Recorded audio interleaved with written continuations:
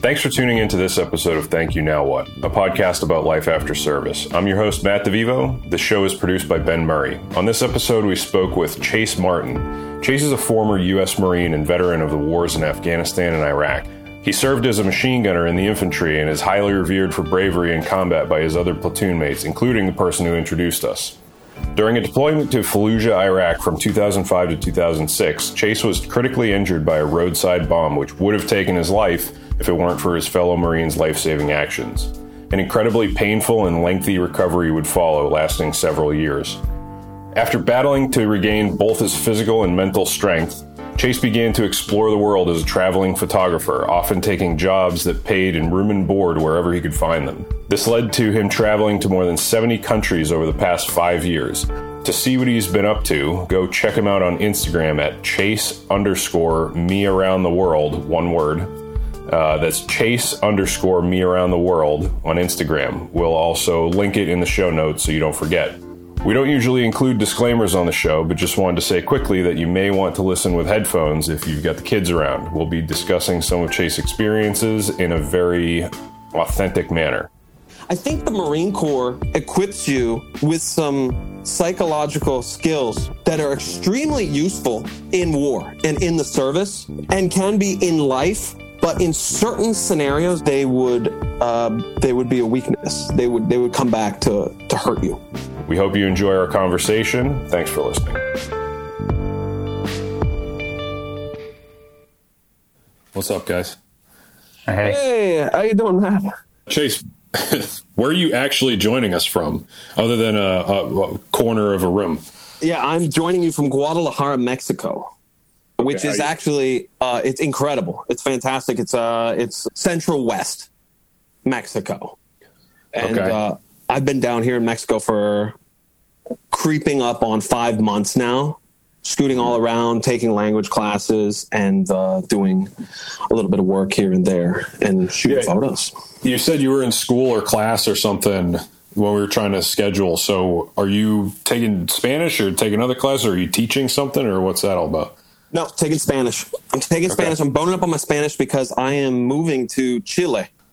That move you less often hear about, where people immigrate to Chile. I'm doing that on Friday. So I'm going to try to make my way in there and then kick off what I think will be a year to try out living in South America. Yeah, you don't seem like the guy who chooses a place to live, just like a place to be based on what we've seen so far. Right, yeah. I mean, of course, I've got my personal motivations. I want to live in South America. I can live with a good standard of living down there. And also I met a girl that I'm really into. And I have a bunch of friends there. So the move is a lot easier for me because that's kind of like that would be my special ability. I can kind of live anywhere that I fancy, and I can make it work almost anywhere.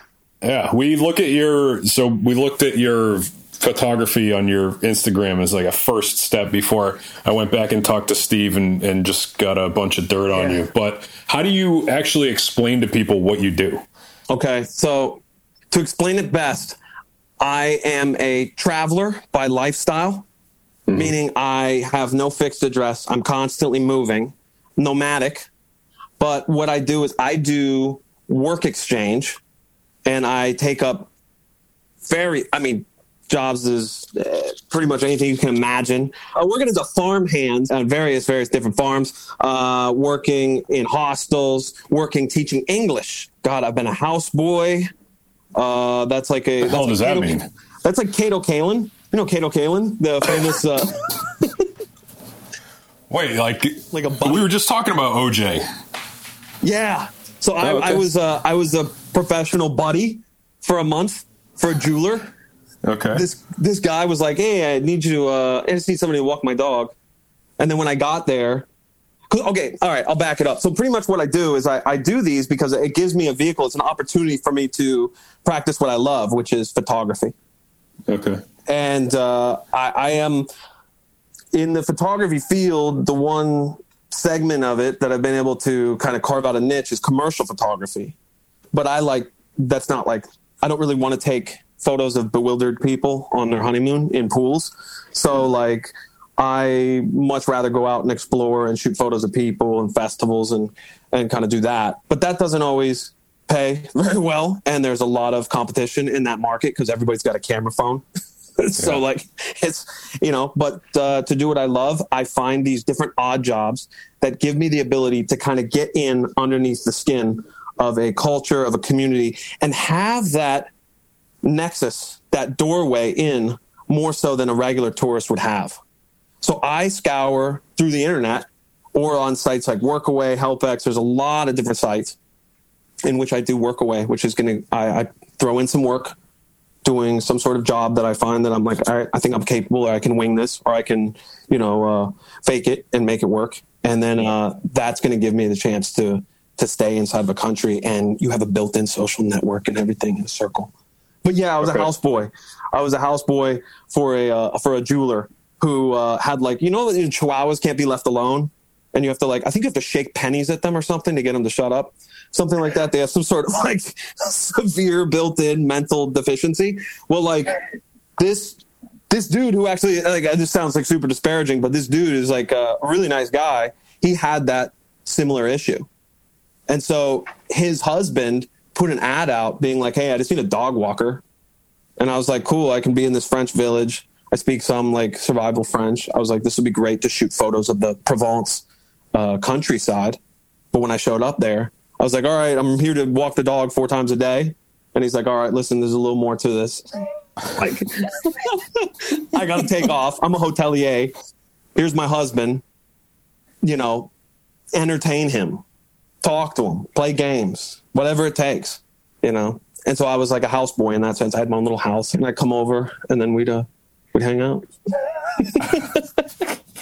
Was he bedridden or something? No, he was highly mobile. Yeah. Okay. Yeah. But he just could not. He would go into these spells of melancholy if he was by himself. You know what I mean? Yeah. It was a great experience there, but it was exhausting because you run out of things to talk about, and so you just play the would you rather game, and boy, that could get colorful. You know what I mean? Yeah. Jesus. So your MOI is you kind of, so you've been to a shitload of countries. I don't know if you know the exact number. Yeah, I've had a long layover, and someone has asked me, and so I tallied it up, and I'm at 76 over my lifetime, and every one of them, every one of them would be ranging from a minimum of a couple weeks passing through. This would be your Macedonia or maybe your Albania, and then anywhere up to 6 years, which would be Philippines, where I pretty much grew up. 4 years, China, and then everything in between, usually a few months at least in each country. What was that as a kid? Yeah, as a kid, my folks worked for the State Department. And so principally my dad, my mom left the service once she had all of us kids. And then we were, I was 2 weeks away from being born Filipino.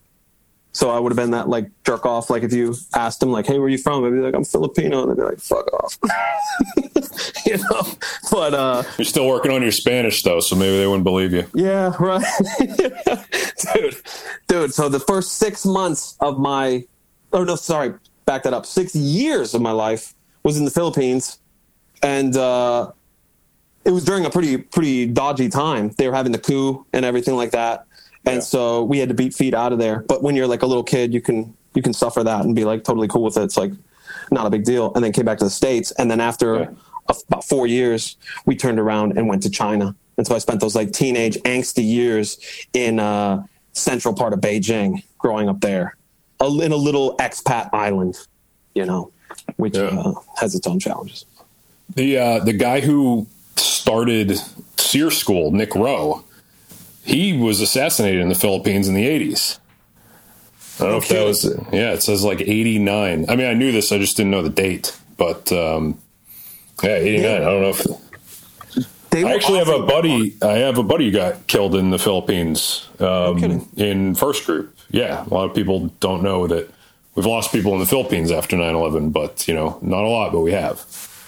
Yeah, that southern bit is hot. That is where all the pirates hang out. And I think it's Abu Sayyaf. Abu Sayyaf launches attacks, and they work out of that southern part of the Philippines. And actually, it was last year I went to Malaysian Borneo. I went to explore those islands there, and the Malaysians have gone to quite a length to to keep the pirates from coming in, and they have to have like tons of gunboats and everything like that because those guys they are nasty. Yeah, that's crazy. It's crazy. But have you ever been over to Asia or any of that part of the world, Southeast Asia? No, I haven't really traveled to like proper Asia, other than the Middle East. I think that counts as Asia, but not really. Yeah. Oh man, it'll suck you in. There's a lot of people that end up there and they're like, oh yeah, I'm just going to do a month here, and then they end up like 12 months, 9 months, in Bangkok. It like can get seductive. Colonel Kurtz got stuck there for a while too. Yeah. Sell your wife, sell your kids. What was that? There was those guys that worked for him. I was like, God, that's pretty cool. Yeah. Yeah, that's what happens when you go too far past the Dolung Bridge, I think it is. Don't go past the Dolung Bridge. Because that one bridge Chief worried about. Ain't going into Cambodia. Yeah. Great movie, great book too. Oh, yes. I prefer the book because the idea of Congo is just, to me, is after being in Asia, I was like, it ain't really like that. Yeah. It's so bad. Yeah. Do you think you'd do what you do if you didn't start off like that with your, parents living abroad and that kind of stuff? No, man. It's weird. Like, I was probably like naturally pretty timid and sweet child. Like I wanted to have my cozy little existence in Arlington, Virginia. I wanted to just keep playing ball. I wanted to have my friends. I wanted to have that stability. So like the Filipino part was just like the preface. Like that really doesn't mean anything. Like the really formative years for me was like just having that foundation in Arlington, and then moving over to China was actually shocking and traumatic in a way because you lose sports, you lose a lot of things that you're like connected to or just forming a connection to. And so like when we had finished our tour in China after 4 years, all I wanted was to be back in the States and have some stability.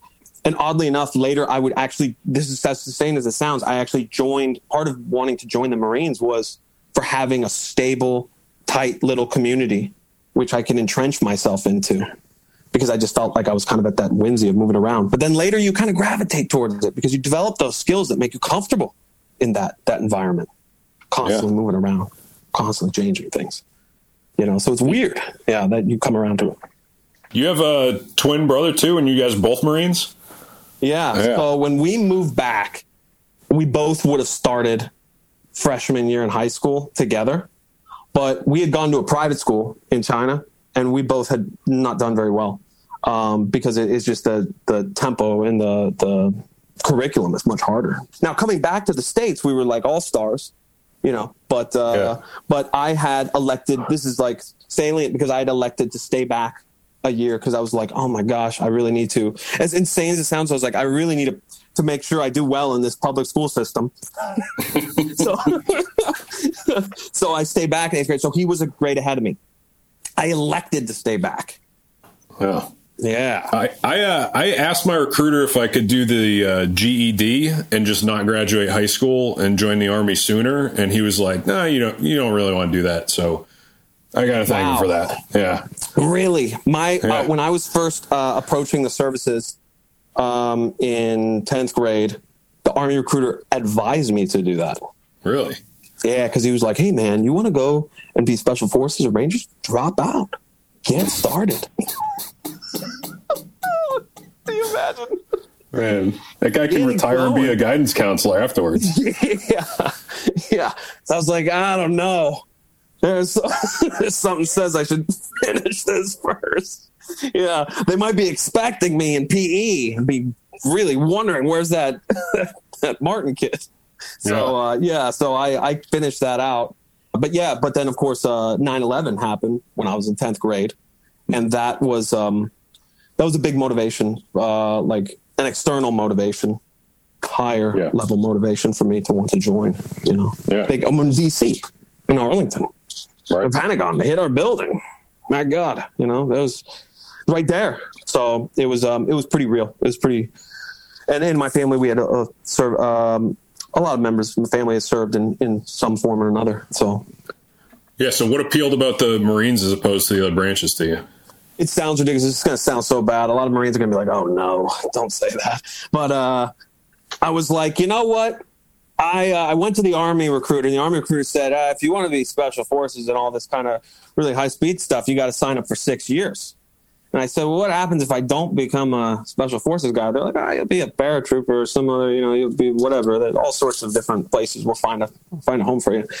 And then the Marine recruiter said, yeah, you do it for 4 years. And I thought to myself, well, it's kind of like high school. If I don't like it, I kind of have a good idea of how much time I'm working with. You know what I mean? Yeah. And I was like, I'll do this. And my brother, he had already signed up ahead of me. And in my mind, it was super simple. It was like, all right, I'm just going to go.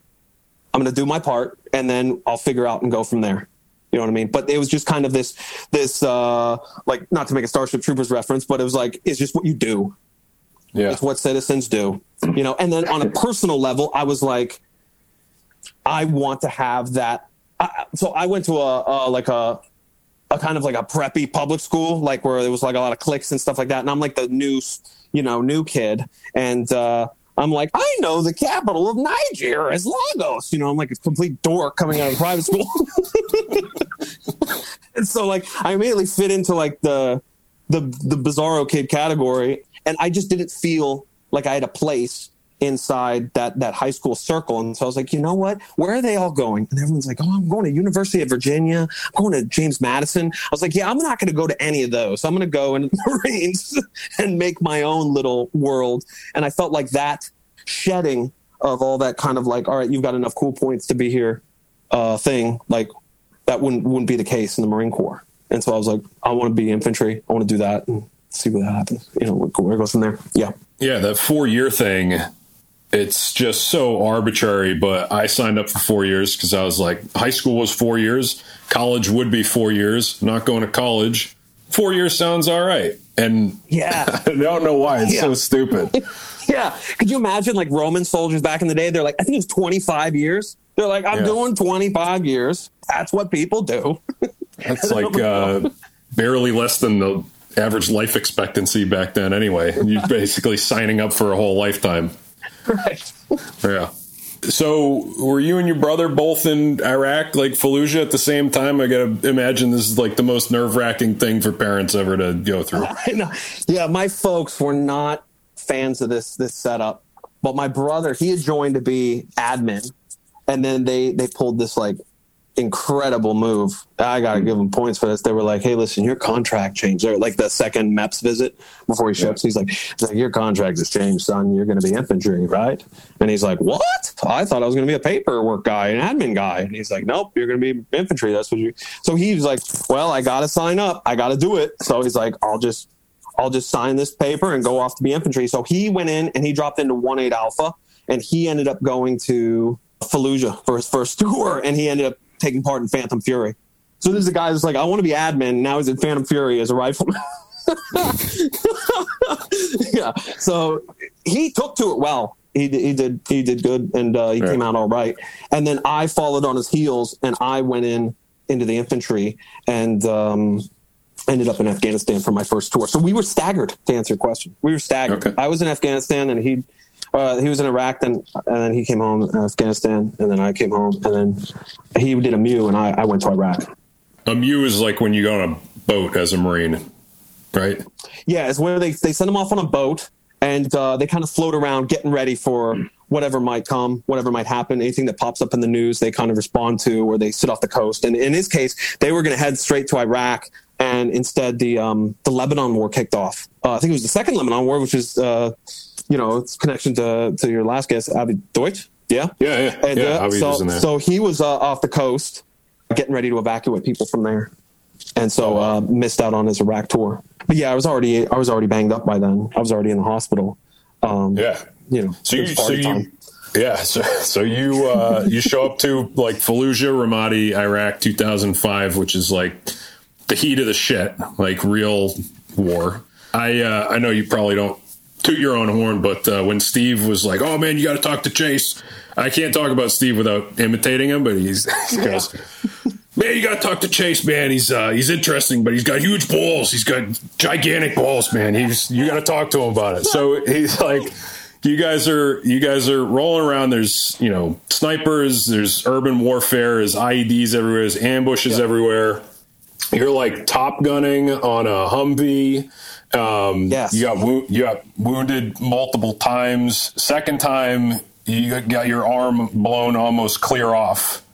Yes. And how much of that shit do you want to talk about, like your time there? Everything. Talk about anything. Yeah. As far as the tour, one thing on a personal level, I try not to, when I speak to it, I mean, it's okay to speak from a voice of a 35-year-old man with my observations and feelings of a 35-year-old guy. But I also, at times, I would like to shift my perspective to what I was when I was a 20-year-old guy, you know, what I really was when I was there. And so what it turned out to be was a fairly like standard tour, if you could use that term to define it. It was a lot of that hit and run attacks. Snipers was a huge problem during our time in Fallujah, during our tour, and IEDs accounted for a ton of guys getting wounded. That was really what generated a lot of wounded. And I would say, if I had to sum up a lot of the feelings that I had there, and this is, I think, is a fair account, is a lot of frustration. We're on the receiving end. We're getting beat up by enemy that held a lot of tactical advantages. And they were able to choose when to fight, where to fight, everything. And they seemed to magically hit us when we were really like not in our prime. They never like hit us like when we were coming out the gate. Like they hit us at the end of patrols. They hit us like, you know, in really like not ideal spots. They were pretty creative, and they were pretty deft at their work. So when I got hit that second time, it really was like the culmination of a pretty shitty month. February was really rough. There was a lot of people getting shot by snipers, a lot of people getting wounded. And then I was a gunner. I was kind of shifted around. So I was a tow gunner. And so I never got to fulfill my dream of like blowing up tanks. Like I always wanted to blow up a lot of tanks coming at us. Like that's a fair dream. Yeah. but I never got, so on the job, I was converted over to a machine gunner. And so, like, I know a lot of machine gunners out there and be like, no, you weren't, you fuck. But I spent a lot of time behind a 240. So when you say that the enemy had a tactical advantage, what was the root of that? Was it just that they didn't have to adhere to strict rules of engagement, or that we hadn't figured out the best way to engage them yet, or what? Because this is pretty early on in the war, 05, 06. Yeah, totally, both. So, like, we followed... I mean, this is me. This is my 20-year-old perspective. Was what we do is we drive around and we provide a presence so they know that we're in charge. Like that needs to be established. Like we have this massive base, you know, to the north of them and all this stuff. Like, but by having our presence on the street, we're open to be attacked. We can be attacked pretty easily. That we follow these routes and these routes, like where we move around, and it's pretty easy to guess where we're going to be. It's easy to see where we're coming from, and we'll be back. And so they had like they could wait it out. They could put IEDs down, you know, as soon as our convoy passed, so they know somebody's going to pass eventually. And so like we didn't really figure out an effective way to counter a lot of their threats, except through sheer will and kind of stubbornness. We just keep going back out, you know. It seemed to be the move. That was us, you know. Yeah. And so I always was like, a lot of, like, we would do things. Sometimes we'd change it up. We would jump out of the vehicles, and some people would hide inside of buildings and things like this. But God, they have dogs everywhere. They start barking as soon as things, as soon as like it's like Iraqi ADT, right? Yeah, stray dogs. Yeah, it kicks off in the first 20 minutes that you're out there, shuffling around. And so and then also you just had a lot of other actors that were working in concert. You had the Iraqi police, you had the Iraqi army. I mean, these were not the best allies. Sometimes they had some lacking. Yeah. So it was frustrating, but I really lucked out. I had awesome NCOs, and I look at them as big brothers, and I still, like, in a lot of ways, when I hang around them, like, I really do slip into this like weird fugue state of being like a younger brother to them, no matter how old or mature I like to believe I am, and so because I really truly trusted them, I loved them, and they make good on the words. Like what they say, they back it up with action. And so that's a lot of the reason I'm here today is, because of guys like Steve And because of Dave Abney, Dane, there's other guys in the platoon, guys that really came through in a lot of situations, not just when I was wounded. Yeah, it's funny because they're like a year older than you. Yeah, right. Yeah. And I would I would go to these guys for like fatherly advice. Like, put their hand on your shoulder, like, all right, I need some advice. I need a date for prom. So you're a top gunner on a Humvee in a urban kind of fighting arena. Are you just like a bullet magnet or what? Yeah, it depends. They really liked the first vehicle. They like to hit the lead vehicle, and they like to hit the second vehicle or sometimes the rear vehicle. I don't know maybe they felt like it was a timing thing. They wanted to get their timing down, so they were like, we just missed the first one. Let's go for the second one. Or they thought it was maybe a command vehicle of some sort, which they would maybe be right. I don't want to give away state secrets, but they like to hit that first vehicle as well because they were afraid, I think, that other vehicles might spot a threat. So by that position, you did soak up a lot of hits. They weren't the best shots. Their snipers were good. I think if you stayed still, and thankfully by nature of being in a turret, and we were always on the move for the most part, or I'd stay down and out of the sight when we go static. Like, I was generally okay for getting shot. Being blown up, constantly. That was a mess. You're always getting whacked. Constantly. Yeah, or near misses all the time. Yeah. Yeah, and that's aggravating. Yeah. Also, one thing I also know from being buddies with Steve, and we're going to have him on the podcast soon, but he's twisted. And how do you keep it light in that kind of scenario? Because you can be trading fire with the enemy and then laughing at some dumb shit on the same day, even in the same moment. It helps that we were kids. We were young guys.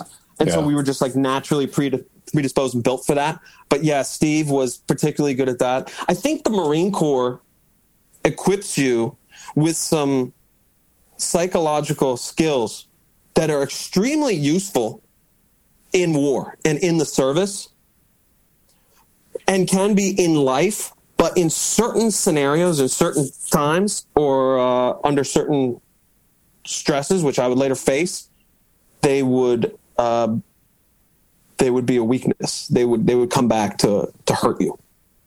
These would be things that could be twisted. They all have like a double-edged, Yeah. And so we were naturally predisposed to handle things within our platoon, to laugh and joke and make light of really tough situations. But at the same time, we would, internalize and hold on to a lot of things and not let it out when we're really, really in a bad place, Like a kind of an honor culture type thing.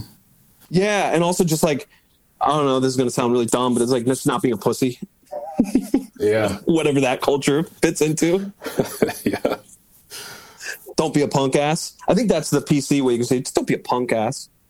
I think that the Marines have, I think in the Army you have 3 general orders, but the Marines have more. Is don't be a pussy one of them? Yeah, I think it's 16th, man. Okay. It's in there. So you talk about getting blown up, which I think is it can kind of be a nondescript term if people don't have firsthand experience. So you can be blown up by like a nearby explosion that you get a concussion from the shockwave. You could be blown up and get hit with direct impact or shrapnel but if you're driving around where you were the whole time, it's just happening constantly in varying degrees, probably, right? Yeah, and also you can have the more psychological, where you see another vehicle disappear in a cloud of an explosion, and just you have this all feeling drain out of your body, and kind of nauseous feeling where you just go, holy Christ, I just watched an entire vehicle and it just explode possibly, and everyone's dead that I know that's in there. Or one time I remember an explosion occurring behind us, and I looked back and the vehicle commander said, hey, what's going on back there? And I said, I don't see anything. It was a white phosphorus arty shell that was rigged to go. And it just blew across the whole highway. And we just took off until they caught up.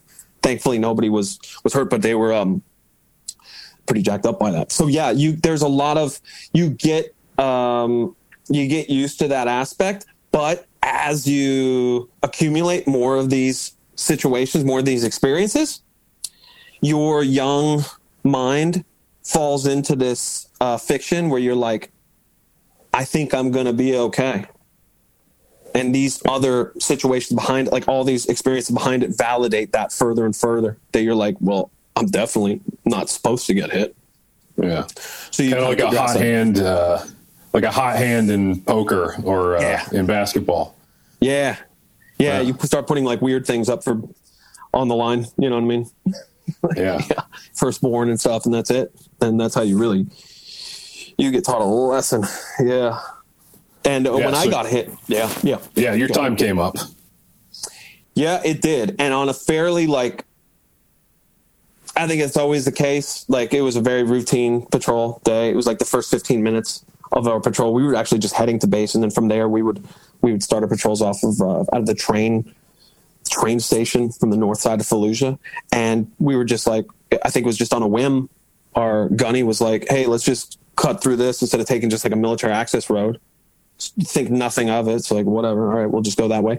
And then when we were creeping up on an intersection where we would bang a right, I saw the police just start clearing out. They normally hold down that intersection. They just kind of cleared off. And I looked like, oh, this is kind of weird. And at that moment, I was like clearing them out of the way. Just letting them know, hey, get the fuck out of here. And then when I was lowering myself down out of the turret, this massive explosion, I felt like I was in the eye of it, went off about my 2:00 and threw me downwards into the vehicle. And what I had thought was like 2 meters away, everyone told me it was like 20 meters away. It was just a massive bomb. And what I didn't realize, which is like pretty funny now at the time, or now thinking about it, is like they had hoped that I would find these fake IEDs that they'd put in the road. They were like so obvious, like they were giant, like gray canisters. But I was just like thoroughly in like complacent mode and just went by them. Thankfully, to our benefit and other Marines' benefit, because the whole idea was for us to push beyond and hold tight next to the real ID, waiting for EOD to defuse the fake bombs, and then they would touch that one off. So what pretty much the insurgents did is they were just like, well, let's just fucking waste this guy, because like we got to take this before they discover this bomb that we worked so diligently on and we put so much work into. So they lit that off, and when I dropped down in that turret, it takes a few seconds and then it registers. Oh my God, I am hit very badly, because you see your hand turned around and blood spraying around everywhere, and everyone's eyes are super wide. That is a feeling where you go, oh God, okay. The expressions on other people's faces says a lot more than your hand turned around backwards and blood spraying everywhere. Yeah. You know? There's a Seinfeld episode, not to make light of it, but when he's talking about the when they have to invite other doctors to the operating theater, and you never want to be on the table when someone else is like, I got to see this. Yeah, right. Yeah. I always, and later I would find out that I would be like the guinea pig for everyone's like a school circle for young doctors in military medicine. They would just like bring all these and they'd just look at me at the way they would later rebuild my arm. And in my case though, it worked out well, because I was a fairly miraculous case as far as physical recovery. Yeah. You ever read Johnny Got His Gun? No. Really? No. It's like a Metallica song, right? Is it when the dude that loses all of his shit? One, yeah. Oh, okay. One by Metallica. So, it's about a guy in the final days of the First World War who gets hit by an arty shell and quadruple amputation, blind, can't speak. Like, basically, his life just becomes like a medical purgatory, and everyone keeps him. Everyone, like all the doctors, want to keep him alive, like in the name of science, but he's just, like in pure existential agony, and he starts tapping in Morse code, like "Please kill me" on his pillow with his head. It's fucking gruesome. I think they like blacklisted that book during other times of war in our country. Like, you couldn't find it. That's hard to find the uplifting message within that. Yeah. Well, it's kind of like I think I remember reading. I mean, it's pretty strong, like anti-war book, of course, but I mean, the Metallica song was fucking great, but everything else. And I think there's like some really old movie about it.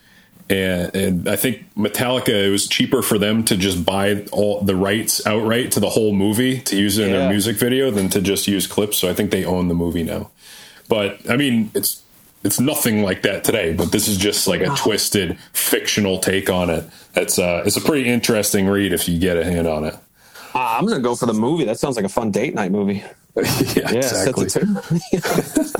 Yeah, I'll be like, hey, sweetie, be thankful you're not dealing with this. I could be tapping on your pillow. Kill me every night. Jesus. Holy hell. No, I have to say this.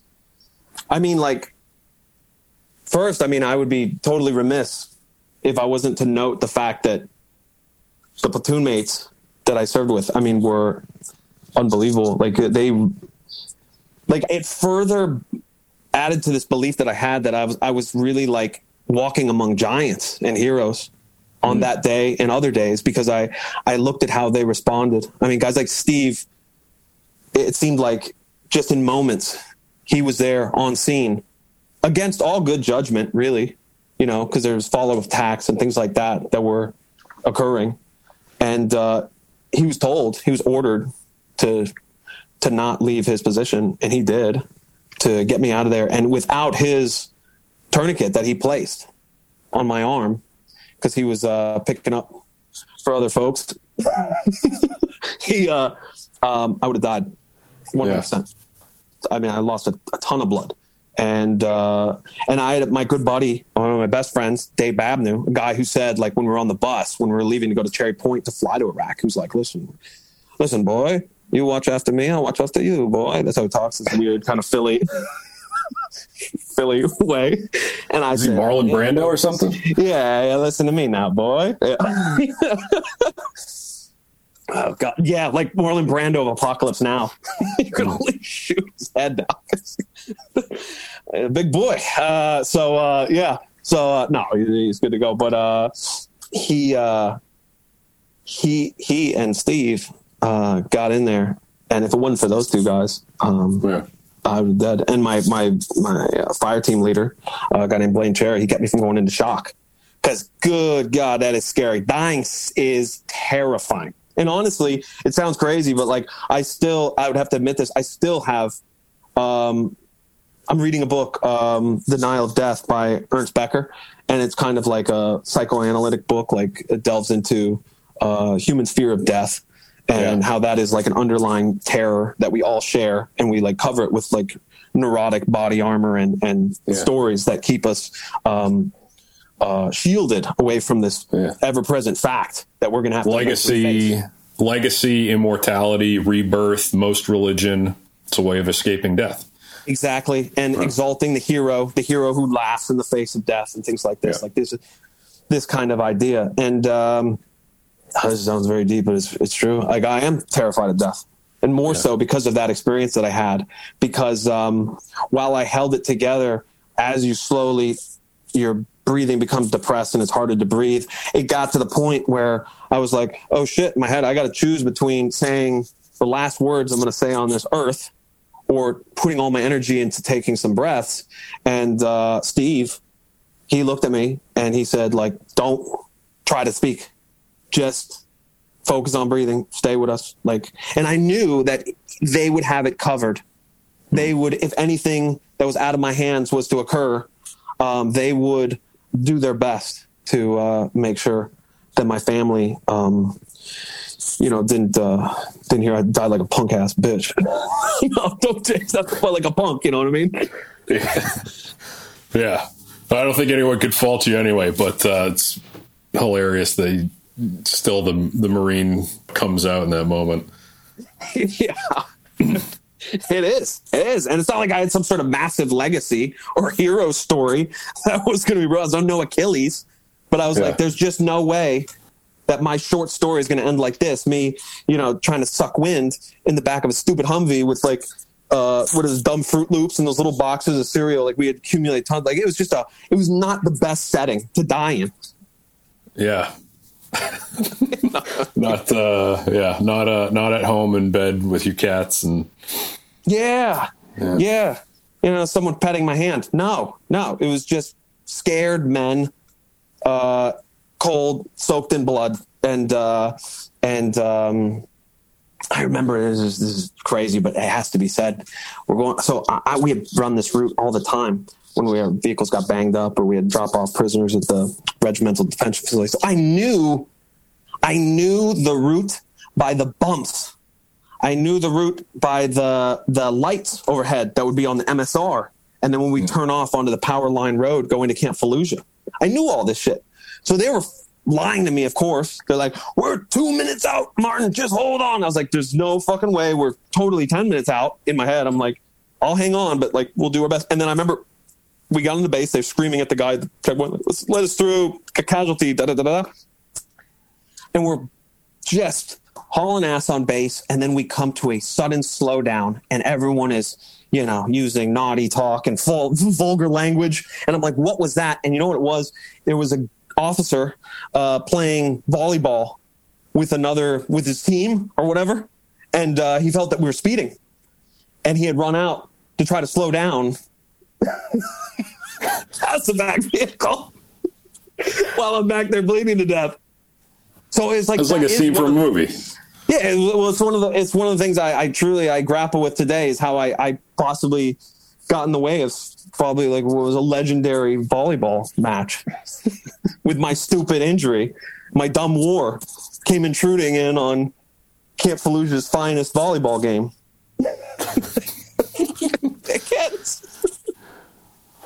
So I made it. So I got there, and the medical guys immediately took over. And they started administering care, and then I had permission to go unconscious in the helicopter. And they were like, okay, because I was like afraid. I was like, if I just go to sleep, am I going to die? And they were like, no, you know what I mean? I just go to sleep. Yeah. I was like, all right, I'll do that.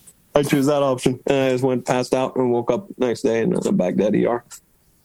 Oh yeah, I was off to the races. Yeah. Hi, everyone. Quick break in the action here to say thank you for listening and to share a little bit of news. So we've got a new look to our website, thankyouNowWhat.com.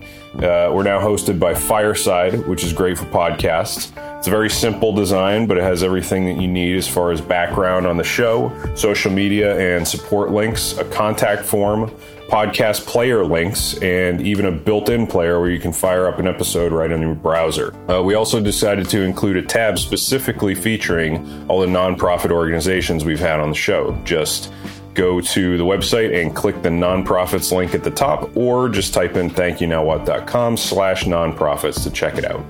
Thanks, and let's get back to the show.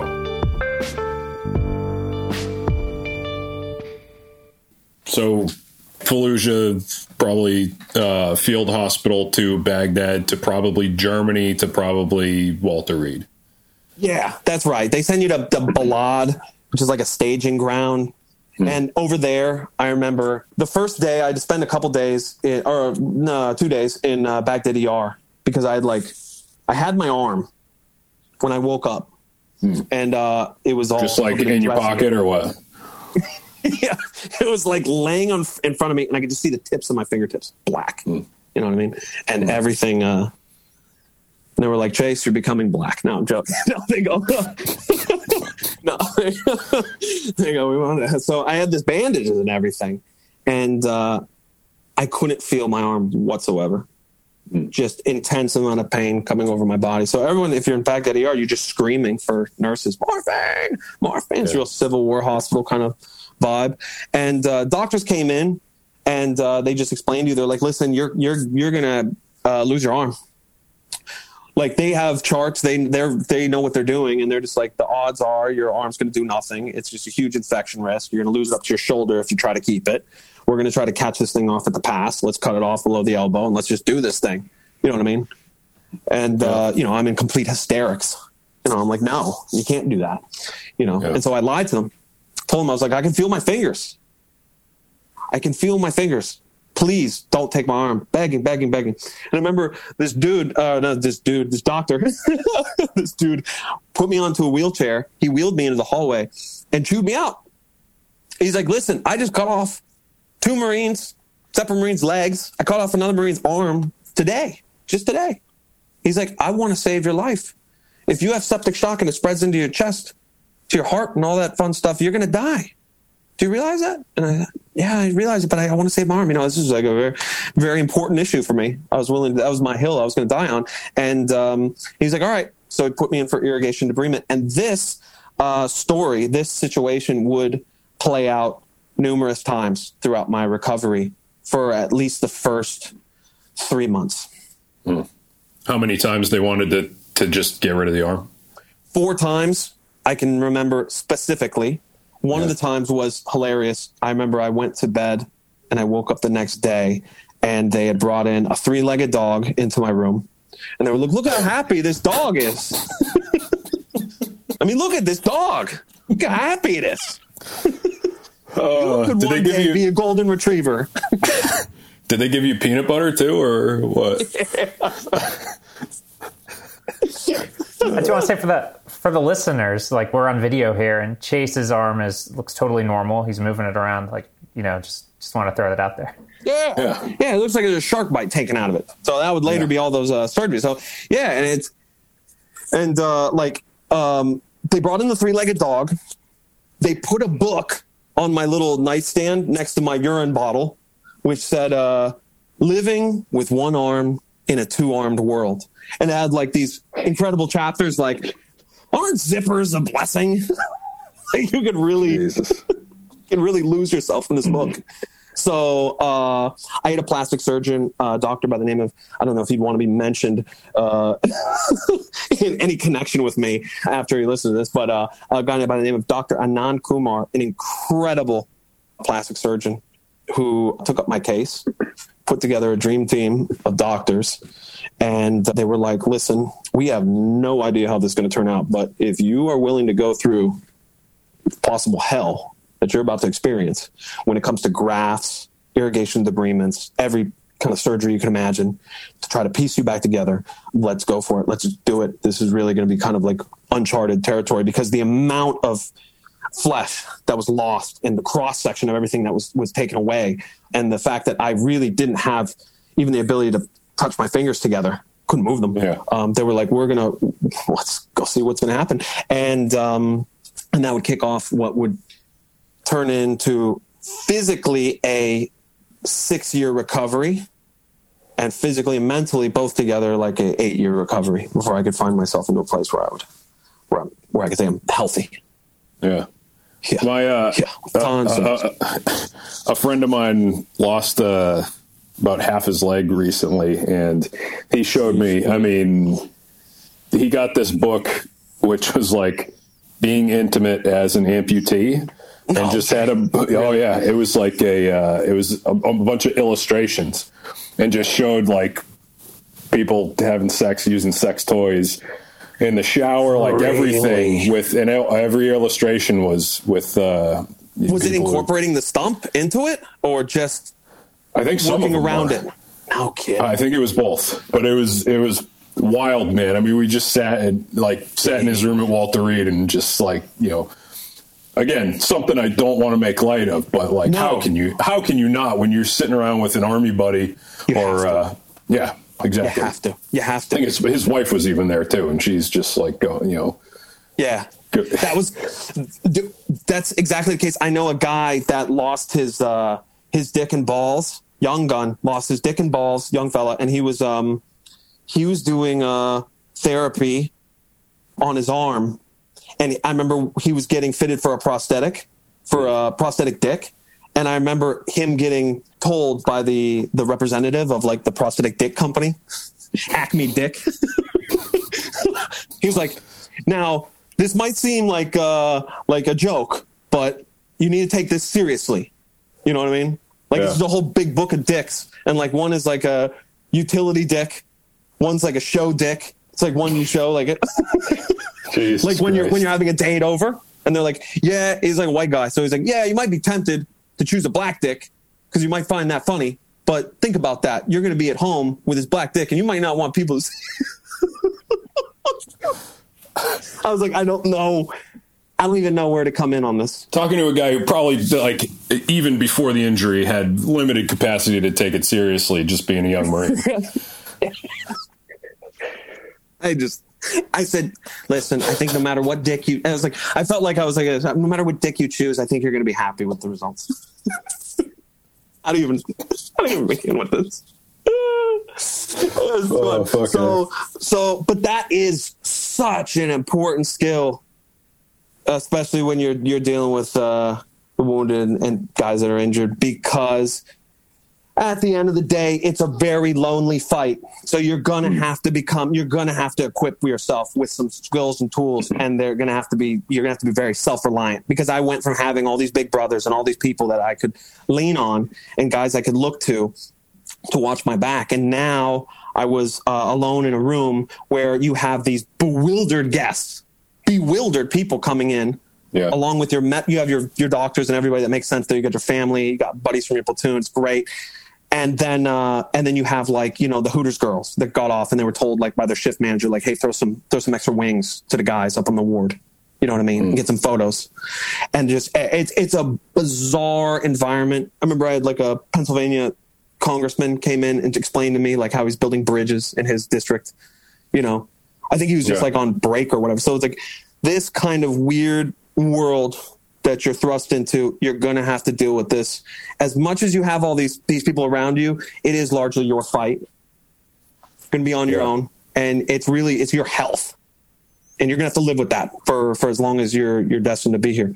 Yeah. And you'd be like, I mean, probably some of your buddies stop by and you're like, oh yeah, the vice president was here a couple days ago, just saying what's up, or this senator or whatever. And then, but you probably really just want your buddies to come by and hang out, like no big deal. Exactly. You can't really have a conversation with Condoleezza Rice. What are you going to talk about? Like, we're not going to, like, she's going to come by because that's part of her job, and she's going to say, hey, thank you for your service, and you're going to say thank you. You know, it's my pleasure, and that's going to be the extent of it.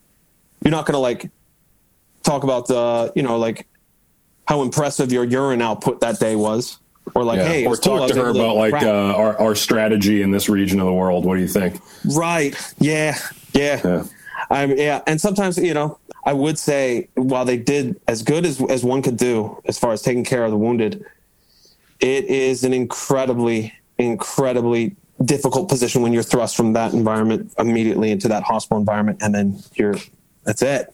You know what I mean? You're on a whole different track. You're leaving. That's it. You know, and you go from being so strong and so capable to being incredibly weak. I remember when the doctors came in and said, we're going to stick this catheter in your dick, and you have, you know, and I was just not having it. I was like, this is the cherry on top of a cake. I do not want to eat. I don't want to have anything else to do with this. And I locked myself in the bathroom and I wept like a child, because I just thought to myself, I don't have any power in this situation. I have no control. I went from being a guy that had responsibilities, and now I'm just kind of like this pin cushion, and the pins are going in my dick. Yeah. You know, it sucks. Do you have an idea of how long it's going to last, or is it just there's this indefinite aspect of it that kind of adds extra stress? It's an indefinite aspect, because in your mind, you think, I'm always going to feel this way. I'm always going to hurt. I'm always going to suffer. Air hurts. Everything hurts. But if I had 35-year-old me went back to 20-year-old me and said, hey, listen, this is how it's going to be, I would never believe him. I would never believe future myself and be like, hey, you're going to actually get to a point where you're stronger than you were before you were wounded. Physically. No joke. The body has an incredible, like that 3-legged Labrador I adapted. How many surgeries did it actually take? And when you're talking about an incredible number of surgeries, what is it, like every other week? Is it general anesthesia each time? Like how ridiculous does that cadence get? Okay, so I had 28 surgeries, which were irrigation and debridements. These were to clean out and control the infection. And then I had 5 surgeries that were real serious reconstructive surgeries. So these 28 of these surgeries, in which two of them were reconstructive within those 28, would occur in the first 3 months of my time in the hospital. Right after I got wounded, 3 months of I'm inpatient, I'm in the hospital, and I'm doing irrigation debridements under general anesthesia because they are scraping out the dead flesh and all that stuff. In Balad Air Base, I had that while I was conscious. Can you believe this? They ran out of anesthetic or anesthesia. They were like, you're going to have to do this awake. I don't know what that was about. They were like, we'll juice you up on morphine, and we're just going to hit you with some steel wool. And that was the first time I actually passed out because of pain. So like you are really run through the ringer as far as that goes. And then after that, reconstructive surgeries, these are skin grafts, free flap. So these aren't just like the surface layer. This is going to be all the muscle, capillaries, everything. And that's going to be and nerve grafts and bone grafts. And that's going to come from elsewhere on your own body. Yeah. So it's going to have a better chance of taking and not rejecting. It's going to come from your body. And in the case of my leg, I never got infection on my arm. Not one. But I got infected on my leg. And I ended up in the ICU because of that and almost ended up losing my leg and my arm in that situation. And that's where they're taking the grafts from, is the leg? Yeah. They took it from my thigh. And so then I started having to harvest, such a weird term, but they're taking harvest grafts from my other leg to put onto, to replace the flesh lost on the original leg that was a donor side. Yeah. It's a real mess. Yeah. So I have this very like kind of kindred relationship with like Frankenstein in that sense. Like he's just like this. You get the little studs coming out of your neck too, eventually. Yeah. I'm just waiting for my scarred bride show up. Frankenstein bride. Yeah, dude. It's you have to, but you also like have other people in your outpatient platoon, other wounded guys who you are like trading stories with. You're like, oh, you're ahead of me in this process. Yeah. What worked for you? What happened? And so you're trading all these stories and you're figuring it out as you go. And you're like, okay, well, I'm going to wait on this. And what ended up being one of the best things in such a lame response is time. If you give things time to settle out, then you can see where you're at and then go from there. But that is tough to do when you are in a massive haze of medication, to find your baseline, find whether you go, okay, I can live with this for the next 40 to 60 years. Question of tinkering, and what's, your gains in functionality and reducing pain to possibly kicking a hornet's nest and causing more damage every time they go in. So it's heavy stakes. When you're talking to other people who are patients as well, does it do more good or bad? And I say that because you can, ask them about what's going on with them and have something kind of look forward to, but they're not doctors and they're not your doctor. So does it cause stress or relief? It causes more stress talking to guys that are wounded in in your generation, in your group. People ahead of you, it's more relief because you see these guys doing Ironman and all sorts of stuff. They're like, I'm the CrossFitter champion in Rhode Island. You're like, wow, that's pretty awesome. I hope to be that one day. But all the other guys that are in your group, you're all kind of stewing in a pretty unstable and volatile world where everybody's health is not as best. So yeah. It's mostly you're worried and you're very, very, you have a very dour outlook as far as what your future is going to be like.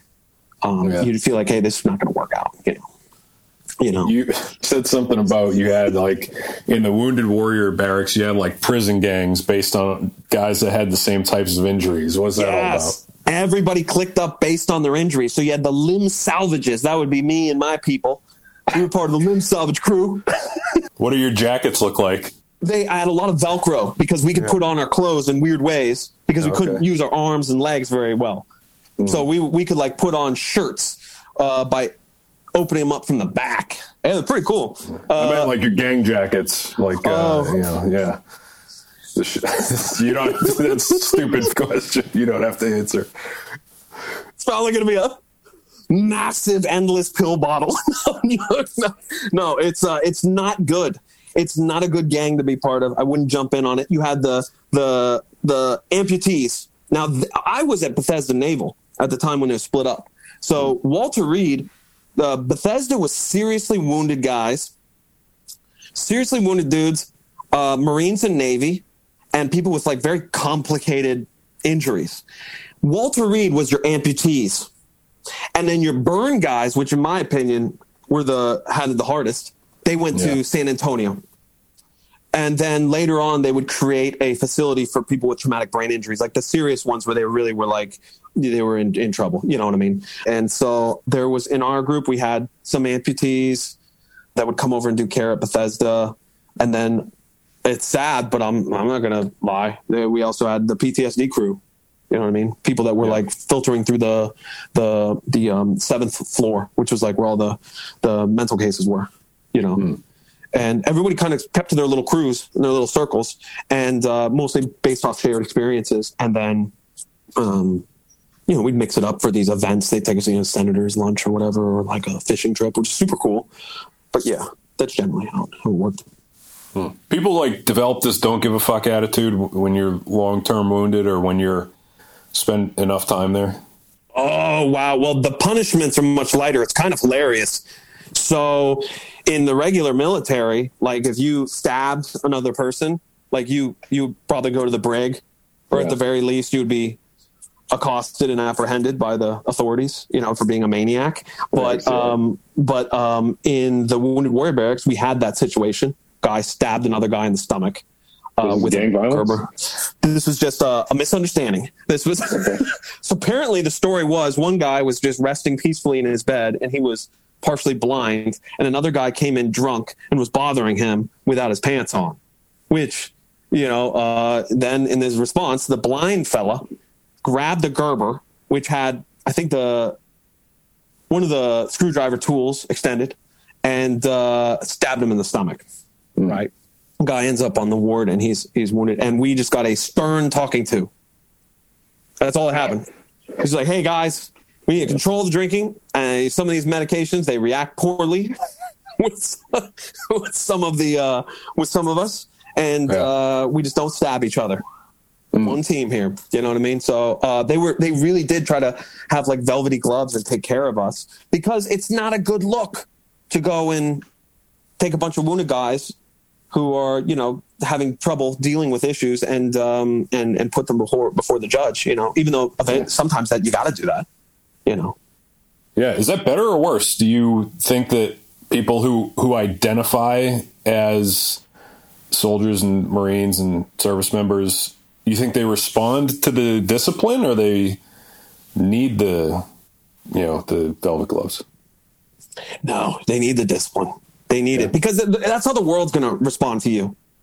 You know what I mean? Like, that's a problem. I went through on this kind of magic carpet thinking as soon as I get out, once I'm retired and they push me out of the service, that I'm going to go into a world with rounded edges. And this country does treat its wounded and its veterans actually pretty well in some regards, in some aspects. But you still have to confront the realities of the real world, and you're not going to get it your way. It's just the way it is. You know what I mean? Yeah. When do you start to physically recover? So you kind of have like a working arm, hand, back like that. How long does it take? And are you working with Dr. Kumar the whole time? So we're with Dr. Kumar for about 3 years.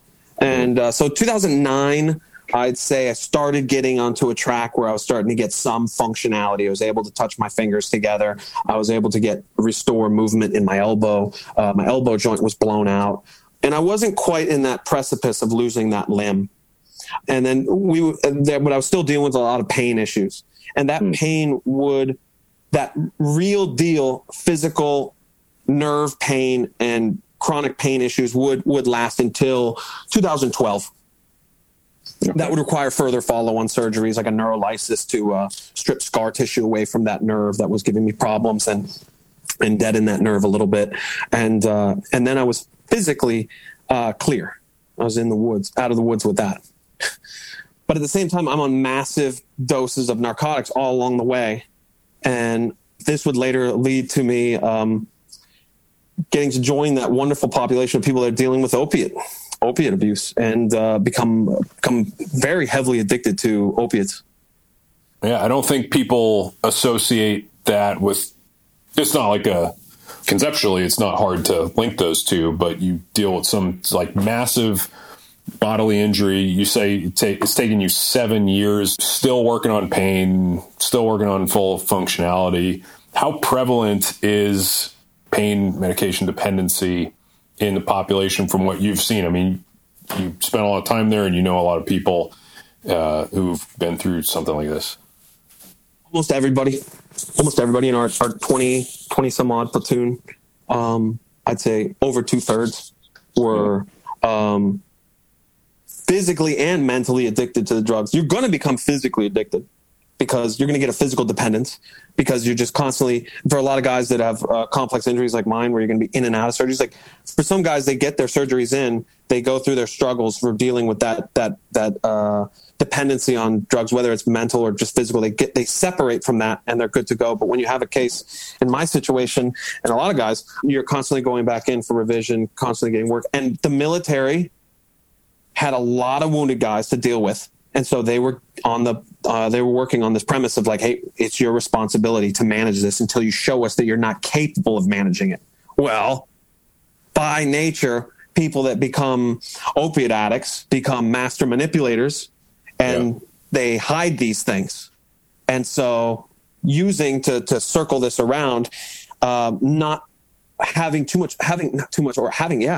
in this case, excess pride, not owning up to the fact that I had a problem, not bringing it to light.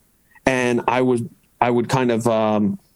do everything in my power to minimize this as being an actual problem that I need to address.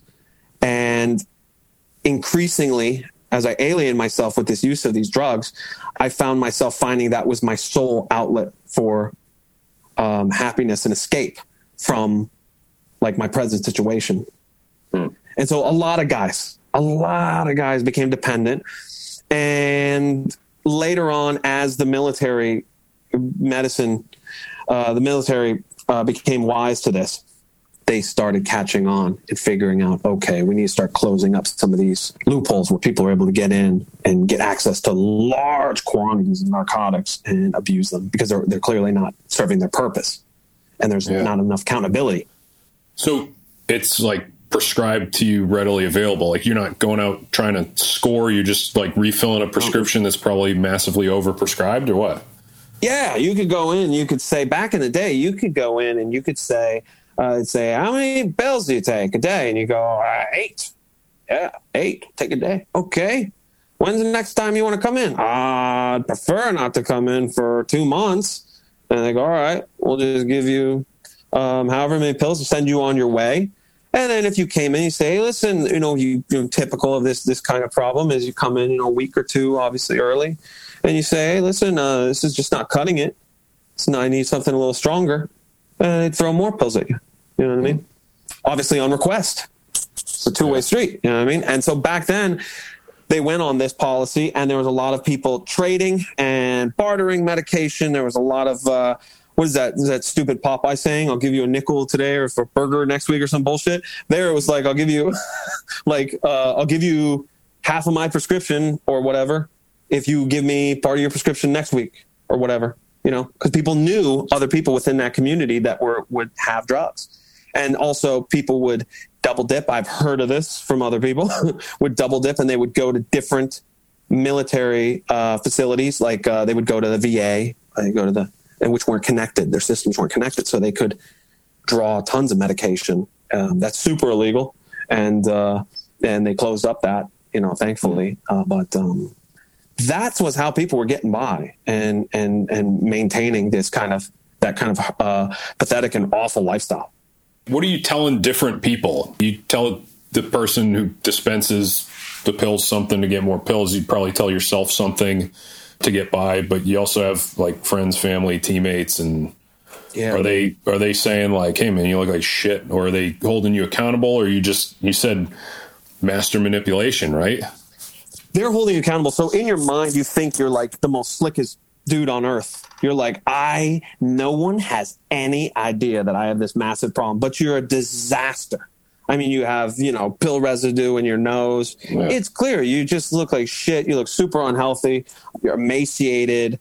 You generally subsist off of cigarettes and sweets. It's like a bum. And people will confront you. I had people, but what you do is of course, the nature of this illness, this disease, this addiction is that you push them away. As soon as they come to confront you, you're like, I'm not going to listen to this. I'm not dealing with this. And so opiates are it's a lonely drug. This is not, two people screaming how they're going to reinvent Uber, at each other, coke to the gills, like in a bathroom. It's not a fun social drug like that. This is an alienating, shitty drug that when abused ends up with somebody alone in their apartment, burning holes in their sheets. You know what I mean? On accident, as they nod off. It's not a good look. And what happens? The military does catch on. Takes time. Of course, there's always loopholes. You can always, people would go fishing at the ER. Go into the ER and they go, "Brain's out of control. I'm going to be your problem until you deal with me." You know what I mean? And eventually, they get wise to it, and they did. In my case, they caught on. They eventually caught on. It took them, I would say I was abusing those drugs for, if I had to go back, because it's a slippery slope. When did you slide from legitimately using it to making up your own pill labels? And I would say it was probably about 4 years that I was abusing it pretty heavily. And until eventually I was assigned a doctor who looked over the paperwork and went, okay, party's over. That's it. There's no more. Was the pill shit ever worse than the injury, like, to deal with? Did it ever get like that? Yeah. Because I didn't know how to get out from it on my own. I felt like I have to get out from it on my own, and I had no idea how to go about that. And that drug makes you so mentally weak. It makes you into the weakest jellyfish punk ass person on earth. Like, you really can't handle anything. You can't handle any mental strife, any physical pain without that crutch. And so the thought of living life without that drug was insurmountable. And then as you live this kind of awful lifestyle, you start realizing, like, well, this is all I got. But in your mind, though, there is this like code that's running that says, this is not me. This is not me. I don't want to be this for 20 years, for 10 years. I don't want to be this. This is terrible, Yeah. But you just keep continually pushing people away. Thankfully, I never did anything during the time when I was an addict that was so grievous and so terrible that it could not be forgiven by my family or loved ones. I never got arrested. I never ended up hurting somebody in that way. I just became just a lying scumbag in the sense of covering up my addictions. So how do you pull out of this shit? Like, what actually enacted change and probably sure that it wasn't they assigned me this dude. He said, party's over, right? Like, how many times did it take for the engine to start? What was that like? It was legendary. It's something I take as a source of pride. I'm so proud of this. It obviously has to be tempered. It can't be like, this is something like super cool. Like, it's just like, it's rooted in something that's like a weakness and something that I made a mistake. But it was a place where I had an opportunity to be extremely strong and be responsible. And what happened, but I didn't think about it that way. But what I thought about back then was I went to my doctor and he said, listen, I've been doing all this alternative medicine stuff and I've been giving you your painkillers, but this is just like, this doesn't make sense. You shouldn't be drawing this many meds this far out from your last surgery, this far out from all, it just doesn't make sense. He's like, it's over. He's like, I'm going to give you 3 choices, buddy. He's like an old Korean. He didn't say buddy. He's like, I'm going to give you 3 choices. He's like, choice number 1, you're going to go into rehab. Choice number 2, you're going to take Suboxone, which is like some sort of drug to cover up it's like it blocks your receptors. It's like something else you have to remain on to keep from going into withdrawals. Like a methadone type of thing? Exactly, like a methadone. Or number 3, you can handle this on your own. Well, I processed those options. Option number 1, I wasn't going to take because I was like, I don't have a problem. And at least I wasn't going to let him think that. Option number 2, I wasn't going to take because deep down, I didn't want to be on these drugs. I didn't want this. I hated this. I would rather be like a samurai and go under a tree and cut my belly open. Like I was like, I just want to end this. I never thought about suicide, but I mean, I wanted to do this on my own. I wanted an option that didn't require me to be dependent on someone else or something else. And so a lot of people would probably say in the world of addiction, I'm not super familiar, but they'd be like, I took this third choice with grace and with, like an adult, but I took it as like this bitter, angry, spiteful child. And I was like, well, fuck it. Then I'll just go cold turkey. That'll show you. So I went back to my apartment and then I was like, oh God, this was a terrible idea. But the bar had come down on the roller coaster and I was in for the ride. And so what I said to myself was, I was like, I'm going to do this. Because I'd never gone more than like 2 days without having drugs. And at this point, just to remind you, like anybody who's thinking about picking up an opiate addiction out of the 4 years, 2 months were pleasurable. 2 months. The rest of it was just trying to keep up. You know what I mean? Just trying to not be sick. Not actually pleasurable, but you perceiving pleasure. Yeah, like the first 2 months was like you have the euphoria, the rush, you just like, a maniac, but you're like in a manic state on the drugs. And that seems like you're funny and fun when you're just really a prick. But the rest of that time, 3 years and 10 months, you're just trying to not be sick. It's not a good return. It doesn't return well. It stinks. So I'd put that to rest on that as far as that goes. That point needs to be belabored. But so I was like, I'm going to go for 2 days.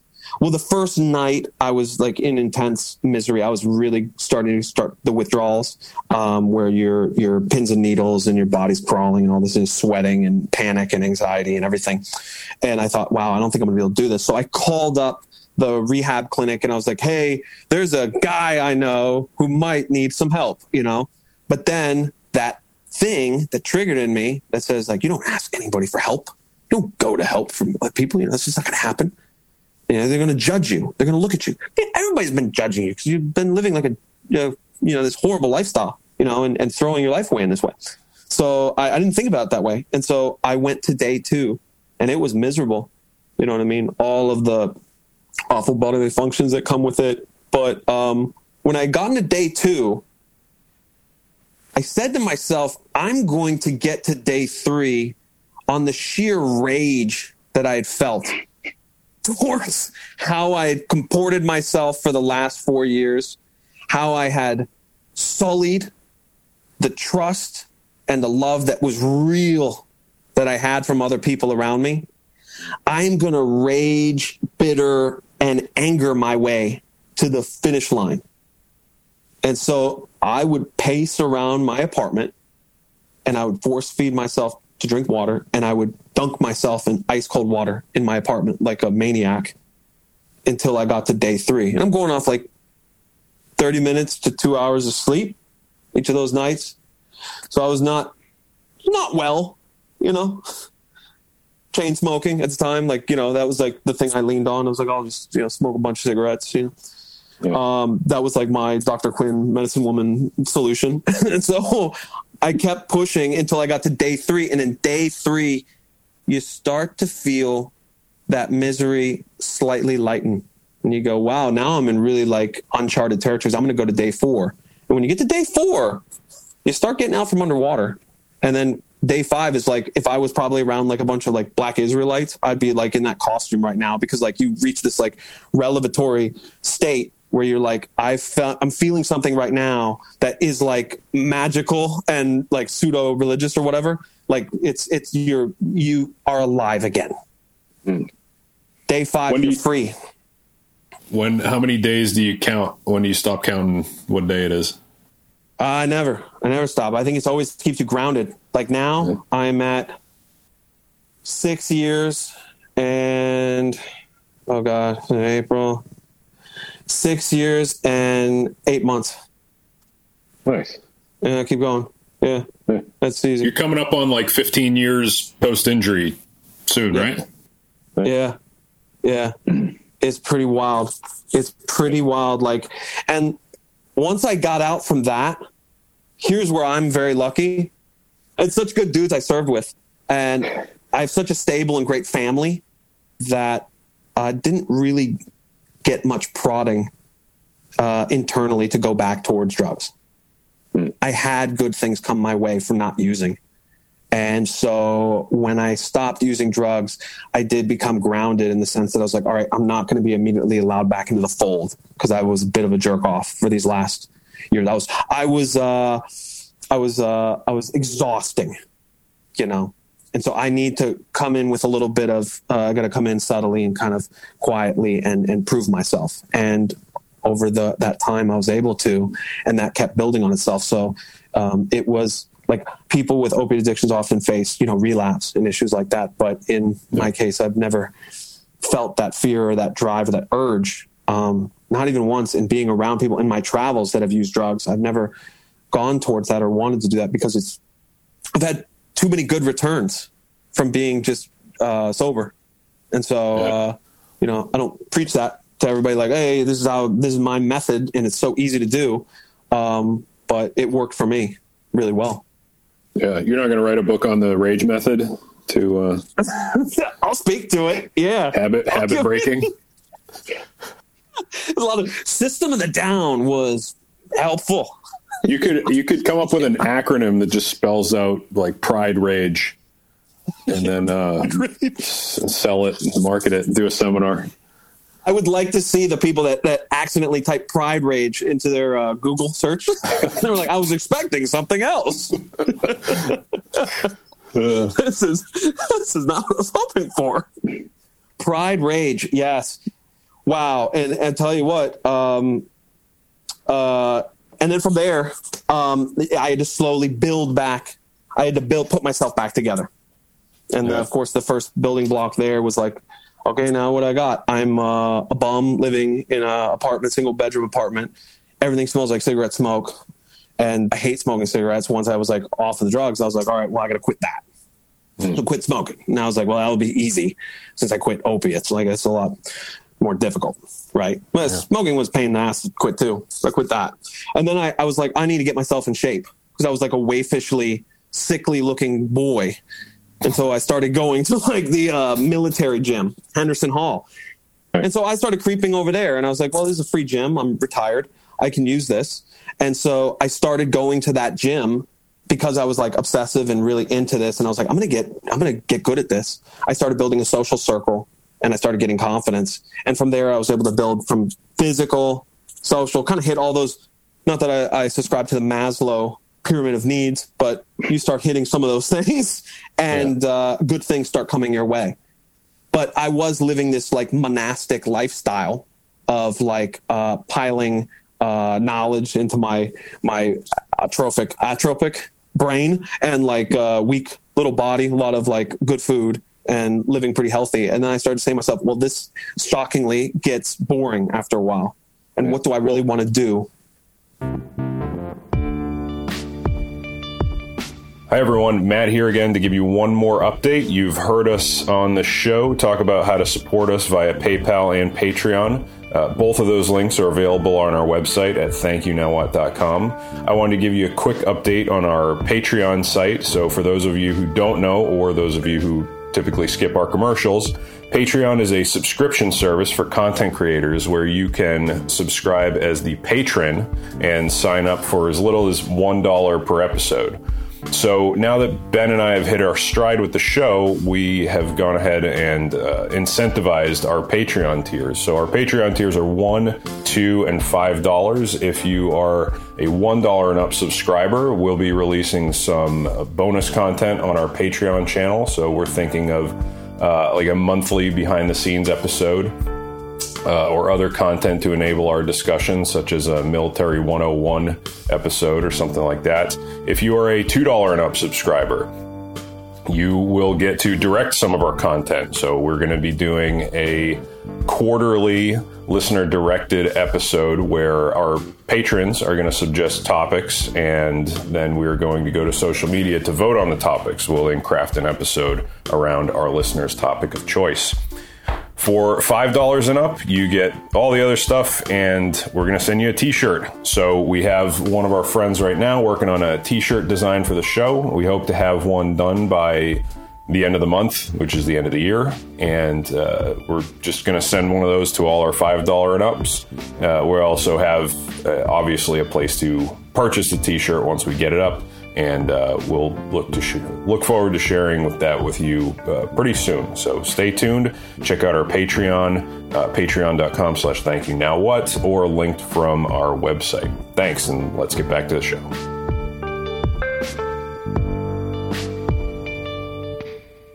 So you had like a Rocky montage. Yeah. Yes. Yes. I really did. It did. And I had like a lot of people cheering me on. I had a lot of people that were really great, positive people around me. They were like, this is a good change. And you know what?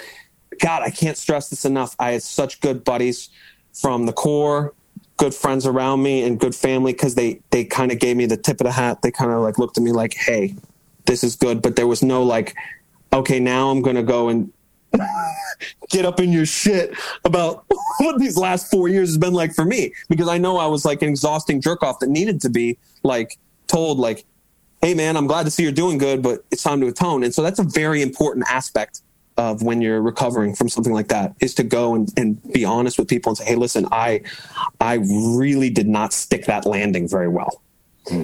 Like I really screwed this up. Mea culpa. I mean? Yeah. And people will give it to you. People that are good to you, and people, and and if they don't, that's their right as well. You know what I mean? You have to take that, but that's super important. And so, but while doing this kind of, like preparing for my fight with Drago, I was like, okay, I think I want to like go see the world, and I'm very curious about the world, but how am I going to go about doing that? And I started looking into Work Exchange, and that led me in 2016 to head to France and become a farmhand. So in the Work Exchange world, you have a very diverse group of people that are kind of outcasts and alternative types that you don't really think about, I guess you could say, drifting around in the world. You got people that are in their gap year, so you have your typical kind of college students. These are kids from Europe and Australia and England, things like that, and they're kind of taking a break. Or you have people that are dropping out of the workforce because they're searching for this kind of dream or this ideal that eluded them while they were working their 9 to 5. And then you have a guy, whatever I categorize as, this pride rage. Okay. Pride rage boy. But I was always curious. That was my biggest thing. I'm super curious about the world, other cultures, other people. And that's what led me to embark into that and do stuff that generally I'm not suited for, because I'm quite honestly timid and uncomfortable in a lot of new situations. But I wasn't going to get it if I didn't put myself out there and do it. So it was that was the price of admission. And so 76 countries, how many languages? Well, I studied Russian before, but my Russian really sucks. And I studied some French, but I picked that up because I had an ex-girlfriend that was French. And so really, it's Spanish. So I would pick up a survival amount of kind of everything. A little bit of Swahili, a little bit of Serbo-Croatian, whatever, but I would quickly dump it because I would really mostly lean on the fact that if you go to some of these countries, they do speak English, with the exception of like when you get into the French countryside, you got to speak French. When you go to South America, you got to speak Spanish. Like these are countries that are going to hold you accountable in that aspect.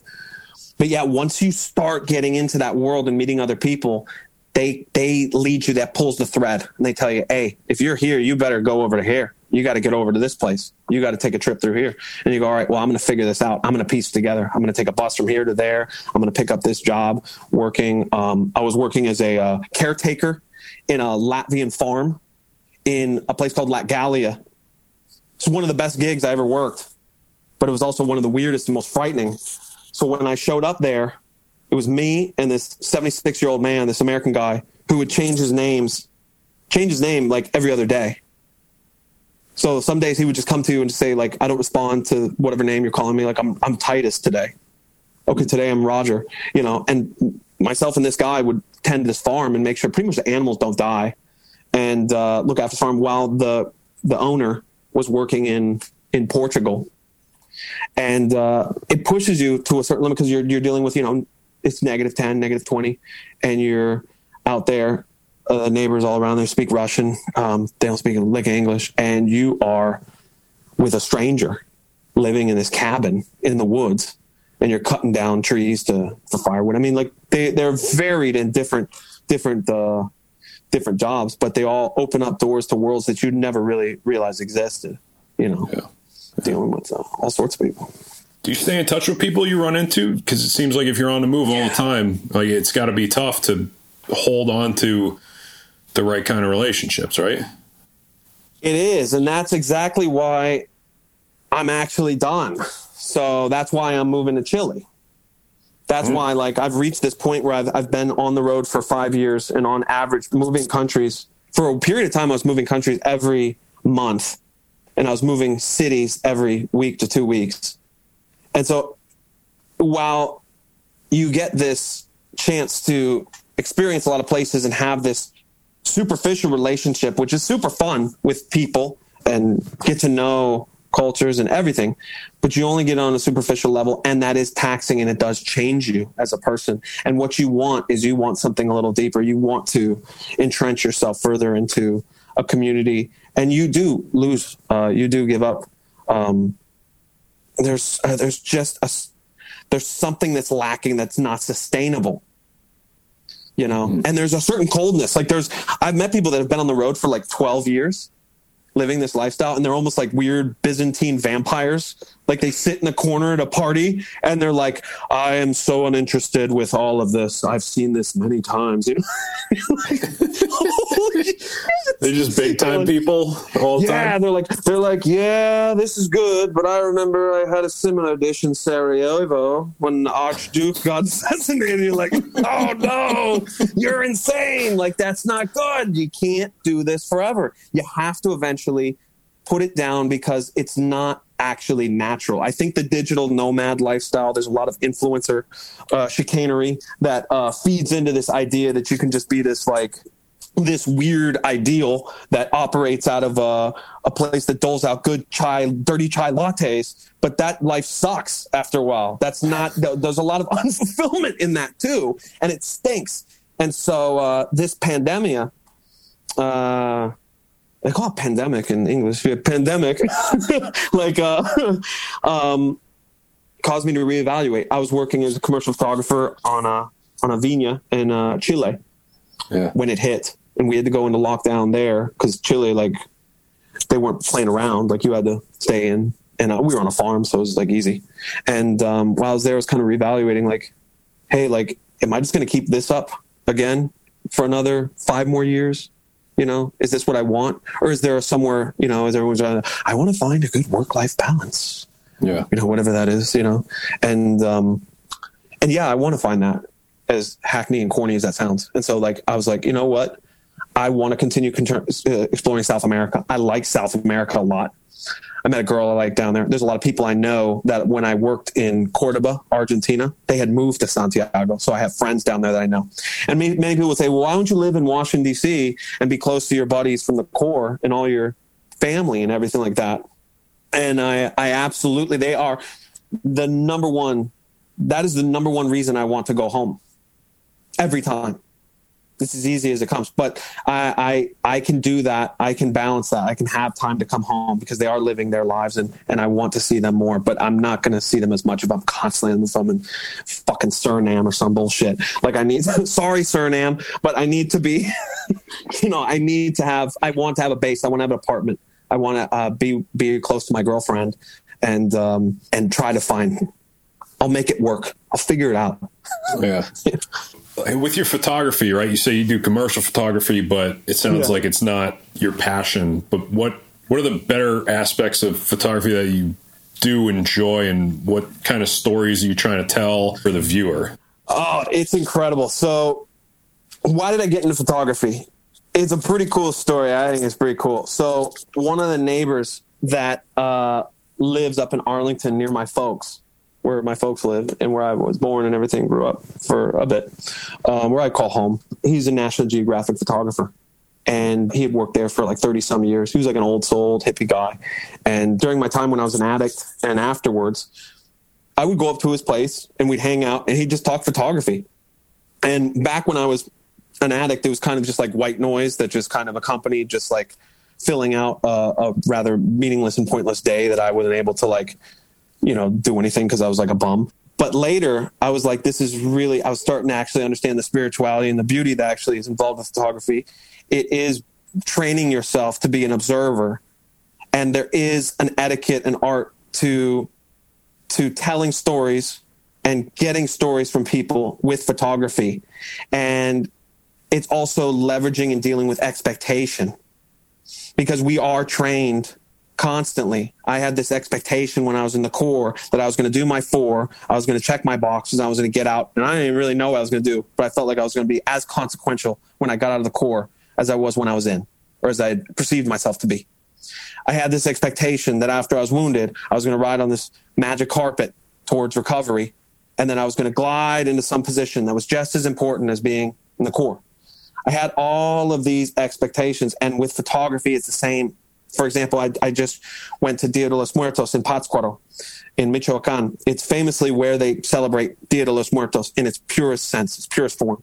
And when I came into it, I thought, okay, I'm going to shoot photos. I'm going to get these classic photos of, an abuelita, a grandmother, like lighting a candle, or maybe some of the like skull face stuff. You know what I mean? Like I was like, oh, this is Dia de los Muertos. But I had really no idea what I was actually really in for. And what I was in for, and what I noticed was during the preparations, when they're setting up the ofrendas, the altars, to remember and to draw the spirits and memories of the dead to come back to the real world. That was a part of Mexican culture that was incredible, that I haven't seen anywhere. It's recalibrating your relationship with death. And how do I show that in photos?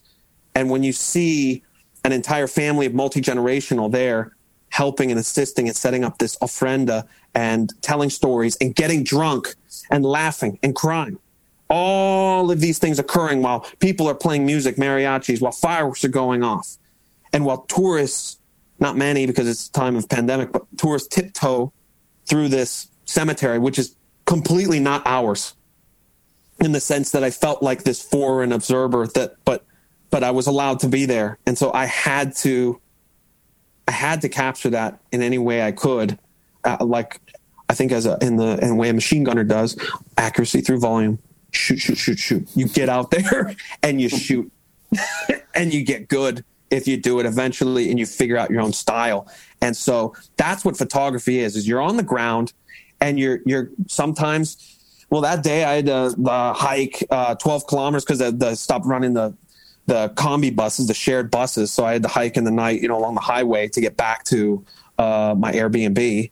So like having the ability to kind of adapt and deal with things on the ground, you get your wheels, you have strong legs, you're able to deal with sitting in positions and places for a long time to wait for the shot or wait for the story to develop that you want to tell and then shoot. Got a lot of connections to the military in a lot of ways.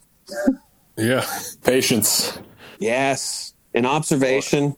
And it's beautiful. Something that will always be in my life. Something that I feel like I could develop and get better at and good at. And there's lots of disciplines within that. And so I like to do volunteer work. I have tried my hand at applying, like when I'm home for a little bit of time, working at the men's shelter with the group Little Friends for Peace, which doesn't sound like the kind of place I would be hanging out in. A little friend for peace. Like with my rage method. Yeah. But it's a chance to just try my hand and get into things where I can apply some of these experiences that really sucked in my life and hopefully eke it out to something that's a little better for someone else, you know what I mean? So they can use that.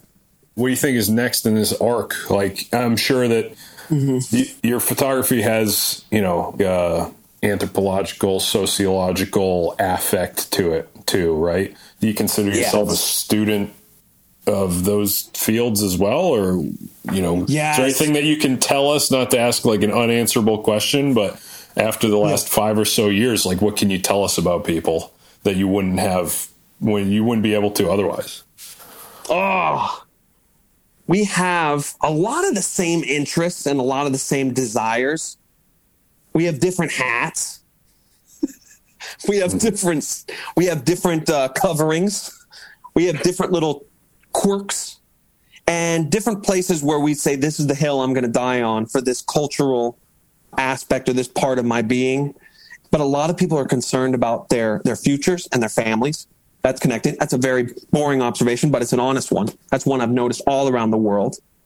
But I do try to collect these kind of cultural nuggets, these little gems, when people explain to me, things like, I remember one of the most Sisyphean and fun tasks that I've done is when I went out to do development in Morocco.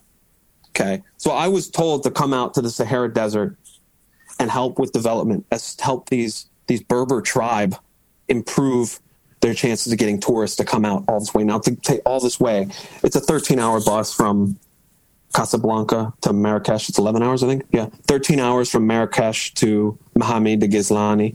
It's a long way on bus. It sucks. You're out in Edge near the Algerian border. I believe it's Algeria. Yeah. Anyways, you're in the gateway to the Sahara. And when I showed up to this tribe, what happened was these guys formerly were able to eke out a living as Berbers, nomadic tribesmen in the desert. But they built the Moroccan government built a dam in a place called Ouarzazate, and it caused the Sahara Desert to become even more dry, if you can believe that. And as a result... I've been to Ouarzazate. No way, really? Yeah. Apparently it's lush. They have a bunch of golf courses there and everything. It's supposed to be pretty Gucci. Yeah. Wait, what year were you there? Like 2008? I've been there a few times, but I went with my SF team. No way. Yeah. I was there in 2016, and when I got there, what was the job?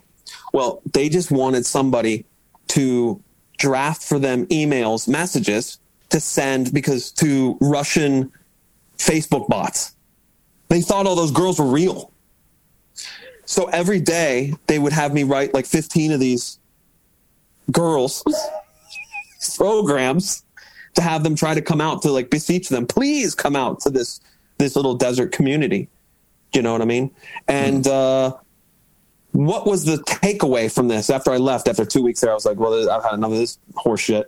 But what was the takeaway? These guys were fascinating. They were cool. They were telling me about living in the desert. But what these guys was that the world was changing rapidly. Big things were moving around in the world, and they were reacting and trying to play catch up with it. And they're all trying to manage their little garden as best they could. That is because increasingly more competitors in it. So whether like the Icelandic people have a term called heimskur, which means home stupid.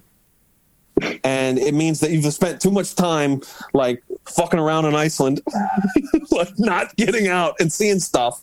And what you need to do is you got to realize, I'm sorry, world, but you got to realize it's more and more risky to be home stupid these days.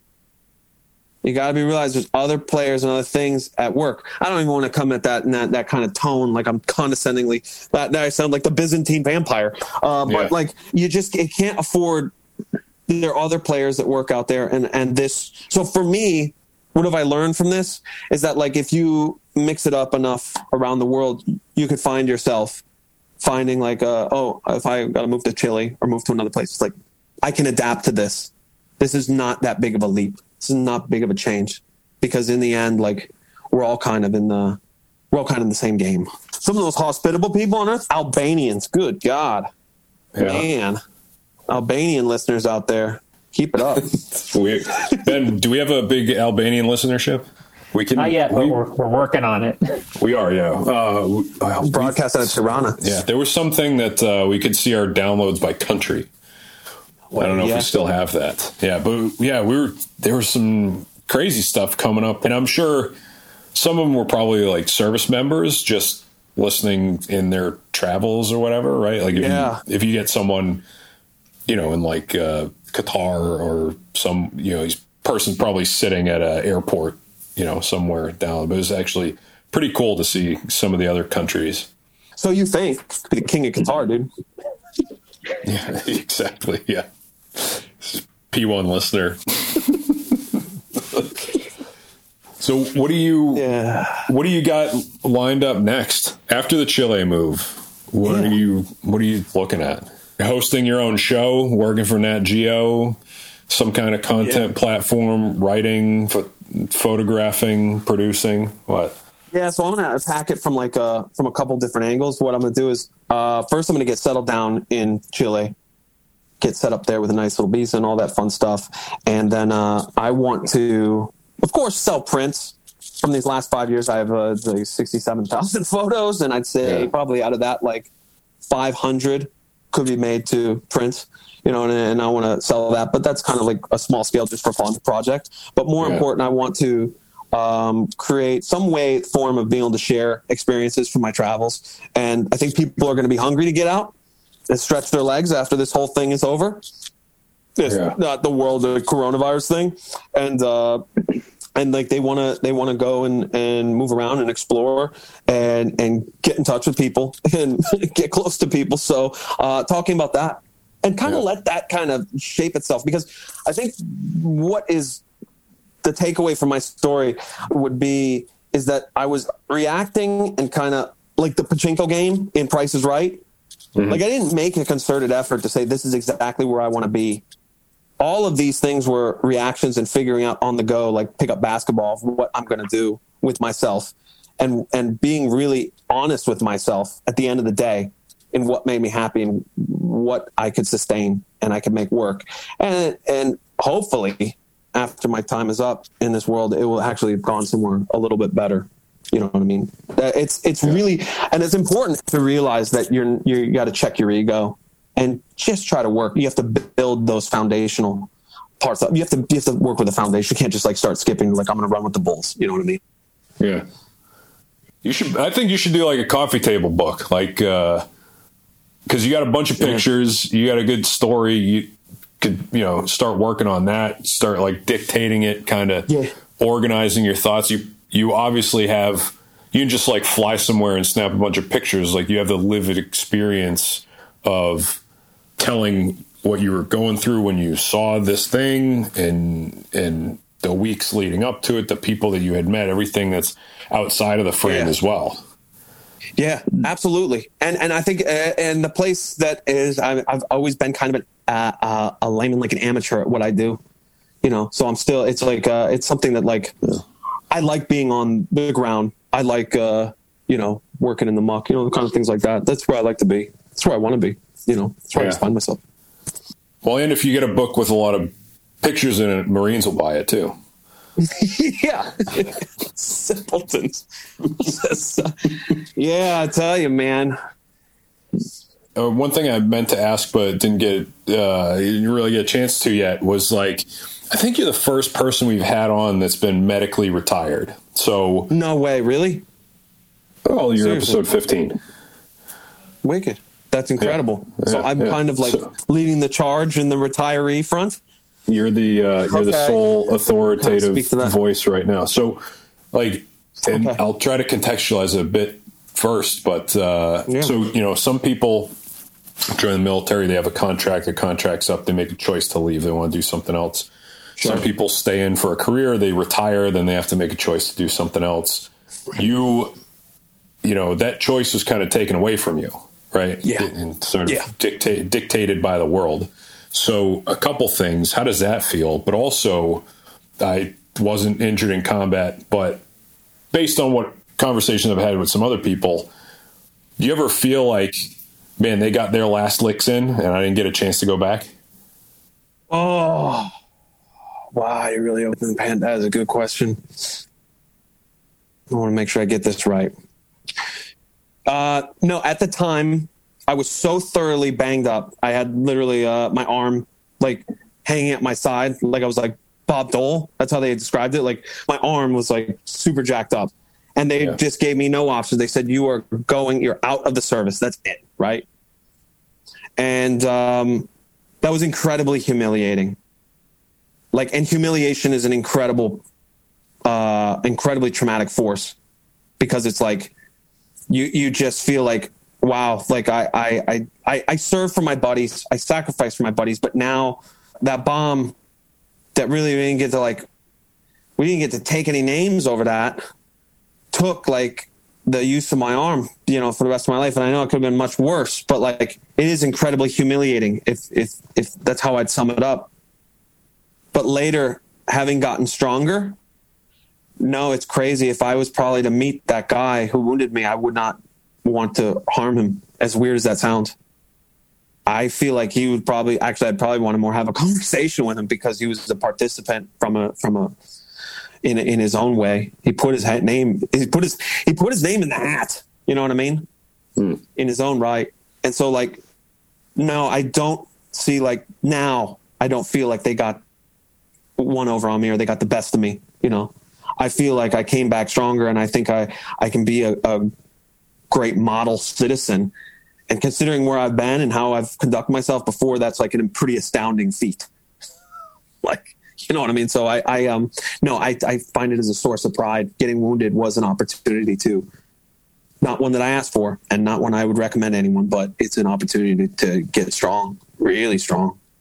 Super strong. Yeah. But I'm retired. But that retirement is dangerous because that is an incentive killer. And there's a lot of guys I know that were in the cripple platoon who, when they cycled out, they didn't know what to do with themselves. They need to be pointed in a direction. They need to be kind of in a blast furnace, you know, or they just come undone. And that's heartbreaking to see. So it's gonna really test you. You're gonna have to work muscles that you weren't so adept at working, which is gonna be get up and make stuff for yourself. That's it. Yeah. Yeah. 15 years later, you're still like best friends with some of the guys who pulled you out of the truck, put you back together and put you on the helicopter. What's it like to maintain that kind of connection so many years later? It's more important to me than anything else in this world, honestly, because it's something I never actually really got to have and cultivate. Like a lot of people like have their like friend that they've had since second grade, you know, and this is like, boy, I'm really going to jump into like upper middle class guy problems, but like,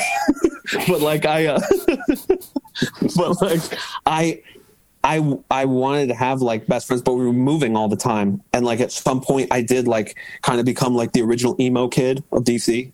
You know, I was like, I'll give up. I'm just going to be sullen and morose. And, you know, like that's going to work out well, you know, and it doesn't. It pays back in shitty dividends. And so being in the service and having this connection to guys who we all come from very like different backgrounds, but like we would have been best friends outside of the service, but probably wouldn't have crossed paths because we did live very different lives. But in the service, we did cross paths.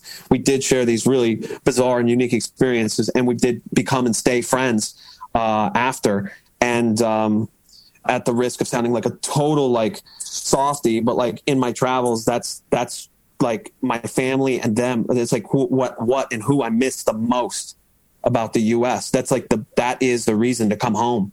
Because and it sounds crazy, but I live for those like weekends, that weekend that I get to see those guys and get together in Philly at Dave's place and all get together. And I just constantly, it's just laughing. I can't stop laughing because they're just hilarious dudes and they're my big brothers. And they'll always be. So we ask the same question of everyone who comes on the show. So talking to you, I know that the military gave you probably some of the most meaningful experience, but also as a result of which gave you some of the lowest points as well. Yeah, which is kind of, you know, pretty heavy. So who are you today if you never served? Probably being an arm wrestling champion. Left arm. Lefty. No, I mean all these incredible achievements with left arms. Yeah. I mean the best thumb wrestler offhand. No, I would be can't imagine. I can't. No, I know. I listened to other reviews and I was like, damn, I gotta have a good answer for this. I don't have a good answer because I can't imagine it. It's maybe I'd have like pink shorts and a powder blue shirt. I'd be at UVA. I don't know. I'd be some guy that everybody want to punch at a bar. I don't know. God damn, it's tough. Yeah. Instead of the guy that everyone wants to punch a bar still. I don't know, man. It's tough. I could not tell you. No way. Nope. It's just, I'm with this. This is the lot I got, and this is what I like. This is where I'll be. I'm gonna keep fighting because I'm stubborn as hell. That's what I like. That's like my number one skill is adaptable and stubborn. They don't work really. They're contradictory, but they make good bedfellows at times. What would you be? Yeah, I said this like last be a baseball episode. Player. A retired professional baseball player, unless I was still playing late into my career, like Curt Schilling or someone. What position would you play? Pitcher or center field. Wow. Okay. Yeah. I played shortstop. I love baseball. I always travel with my mitts. Oh yeah. Always. Nice. Always throwing ball. It's great. It's also you feel like a champ because you're American. Like we develop those skills to like throw. Yeah. And like then you get to watch like a French person throw, and you're like, all right. It's like when you toss a grenade. You ever watch a guy toss a grenade, and you're like, where the fuck did you grow up? Yeah. You're not going to need that. You're not going to carry this. We don't want them to see this. Yeah. Don't overthink it. I remember one time in a firefight, this is very cornball. I would yell HEDP out. Like that DP was really important to call that out. Yeah. Was it just HE out? Oh, it's a dual purpose. It's like, what a dork.